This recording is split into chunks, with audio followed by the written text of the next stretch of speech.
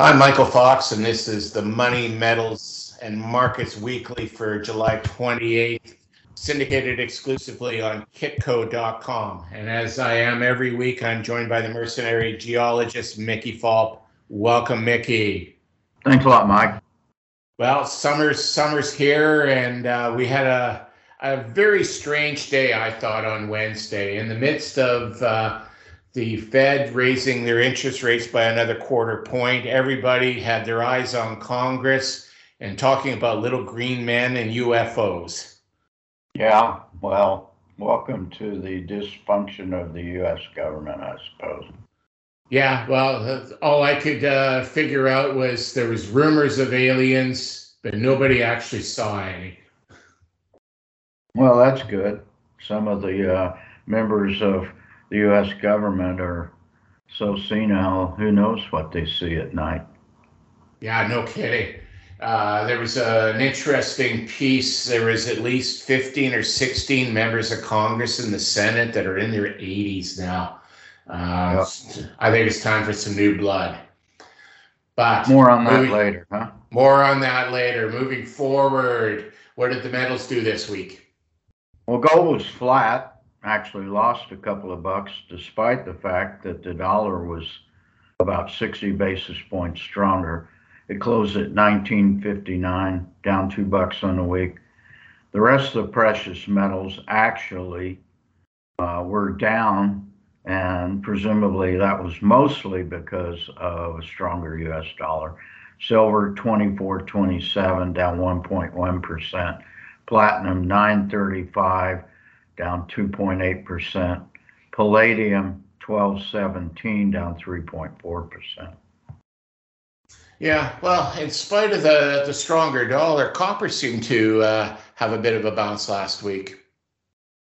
Well, this week it did, and it gained back exactly what it lost last week. So it closed at $3.89, up 8 cents, and it's a very nice move up. A lot of this is speculation on lessening economic fears, Chinese pumping up their economy or their housing market, or attempting to. And of course, there was some short covering because a couple of weeks ago we were talking about record shorts are coming into the market. Yeah, I noticed that the gold silver ratio ticked up above 80 again this week. Yeah, but that was only 0.8 of a tick up, so not much. It just got above that number. 80 flat. And we're now 5 weeks into a slow, methodical march upwards by energy prices. Yep. WTI was up over 4.5%, closed above $80, and that's the first time it's been at that level since mid-April. It was once again up for the same reasons. Lessening fears of recession. Go through the numbers. Rigs -5, production flat at 12.2 million barrels per day. Inventories down a few ticks, 600,000 barrels down. They remain solidly within the 5-year seasonal range. Imports have been vacillating one week to the other. They were down again this week to 6.4 million barrels per day, which is nearing what I would call the mean or the median over the last couple of years of around 6.2. Refineries flat at 16.4 million barrels a day. Gasoline stocks remain well below their historic seasonal 5-year range. And at my pump in the Ozarks of Missouri, gas has gone up 40 cents over the last 10 days. Wow. I thought it was pretty bad here since the 1st of July. Our pump prices have risen 20 cents a liter here, which would be about an 80-cent increase on a gallon. Yep. So who knows why? I think it's probably too soon for the recent WTI price ticks to reflect that bigger rise. But part of it may have to do with that China is buying and stockpiling oil somewhere well over 1 billion barrels in storage right now. Yeah, well, unfortunately, on our end, we have government to increase taxes and put in new environmental regulations on oil, which is a good indicator for the majority of the jump in price up here. Yep. So on the uranium things, we seem to oscillate back and forth, back and forth. So last week we were up a little bit. This week we seem to be down a little bit.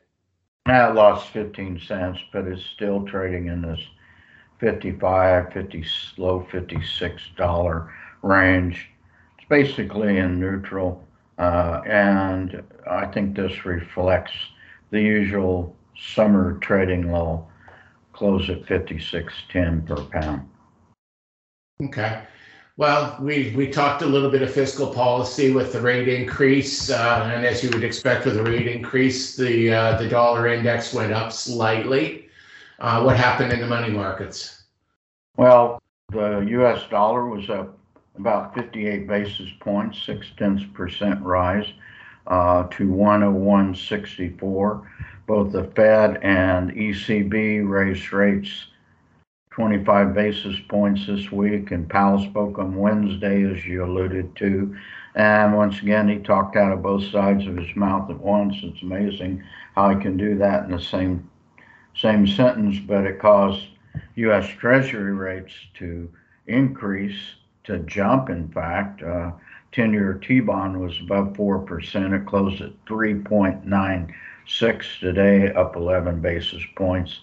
The curve remains significantly inverted, well over 90 basis points on the 2 to 10-year bill to bond. Euro lost 0.8%, closed at 110.3. Loonie was basically flat, lost 9 basis points to close at 75.57.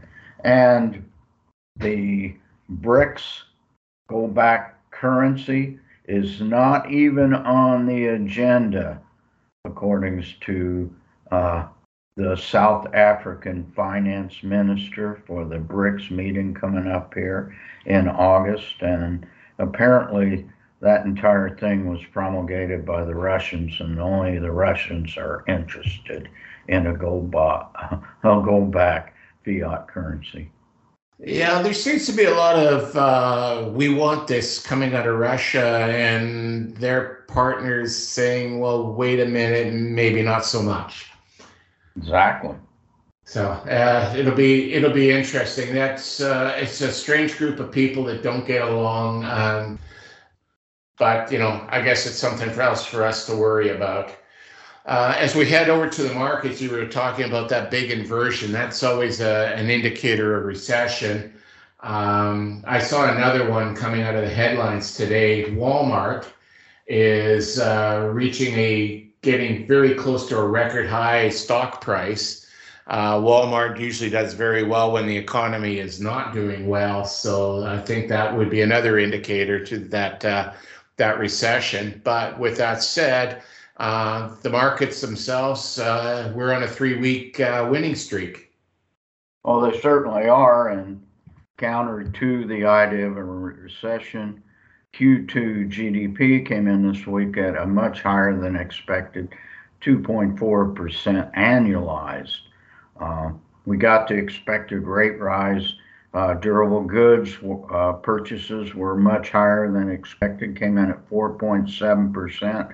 Consumer spending crashed this month, and today the core inflation of personal consumer expenditures was up 4.1% year over year, and that was all spun as positive by market financial pundits. But let's keep in mind that is over 2%, over double what the Fed says is the inflation goal of 2% per annum. The markets did quite well. They seem to ignore everything that goes on, good or bad, as long as it's about what was expected. The Dow closed up 35,459, up 0.7%. It ended a 13-day winning streak yesterday, but it's now been up 14 the last 15 days. That 13 days was an all-time record since the exchange was founded in 1901. S&P 500, 4582, up 1%. VIX remains very low at 13.3. NASDAQ closed at 14,317, up 2%. And that leads us to our theme this week. And once again, a famous Rolling Stones song. You can't always get what you want. And I would say, unless you're a Wall Street broker or a big bankster, and not only do they get what they want, they get what they need all the time too. So you got it both ways. The Fed continues to build this stock market bubble that will crash at some point. No one seems to know when. No, that's definitely true. If we take and turn our eyes northward up to my country in Canada and the resource-heavy TSX Venture, what happened up there? Now it's still mucking about on piddly volumes. It was up significantly today after being down a significant number of days over the last couple of weeks. Closed at 625. I think up 8 points, 9 points on the day, 1.3% rise. But if you look at the year-to-date high and low, the high back in February was 643. The low was the next day during the market crash of 596. So there is no beta. There is no volatility in this index. It is moved up or down less than 8% all year. That just doesn't surprise me. I know of my own holdings in Canadian junior mining stocks. I'm up a penny one week and down a penny the next week, and I just keep shuffling along and within that range, and nobody really is getting anywhere fast. That's for sure.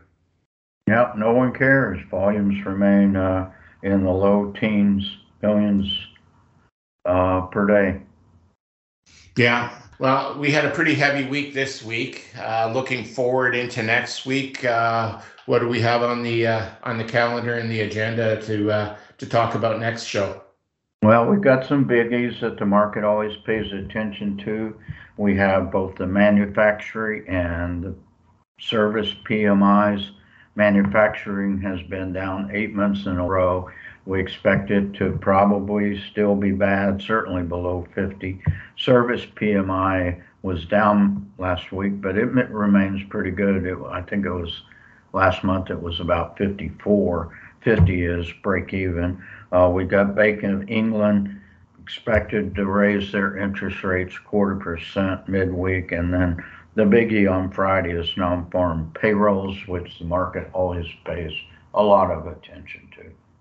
Yeah, we do have a busy week looking forward. So, the poll question for the week. Who will win the government's Senile Person of the Year award for 2023? And of course, your choices are Biden, Feinstein, McConnell, or other. Give us your snarky reply. What say you, Michael? Well, I'm having a hard time determining if the person talking is senile or just crazy.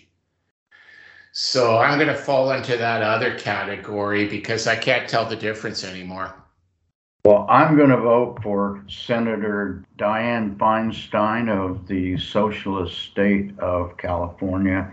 And it's solely because I recall when they rolled out on the Senate floor, her mummified remains in a wheelchair to vote on a bill. I just look and go, there was a report this week that said there was like 15 members of Congress in the Senate that were already well into their 80s, and they weren't taking into account those that were in their late 70s. At some point, there's got to be some new blood coming in there. Yeah, we'll see. Either that or, Dracula's going to be doing nothing but blood transfusions. Well, that should wrap it up for this week. Looking forward to a nice weekend here, and look forward to talking to you again next week, Mickey. Thanks a lot, Michael. Take care. Metals, Money, and Markets Weekly is syndicated exclusively by our friends at Kitco.com.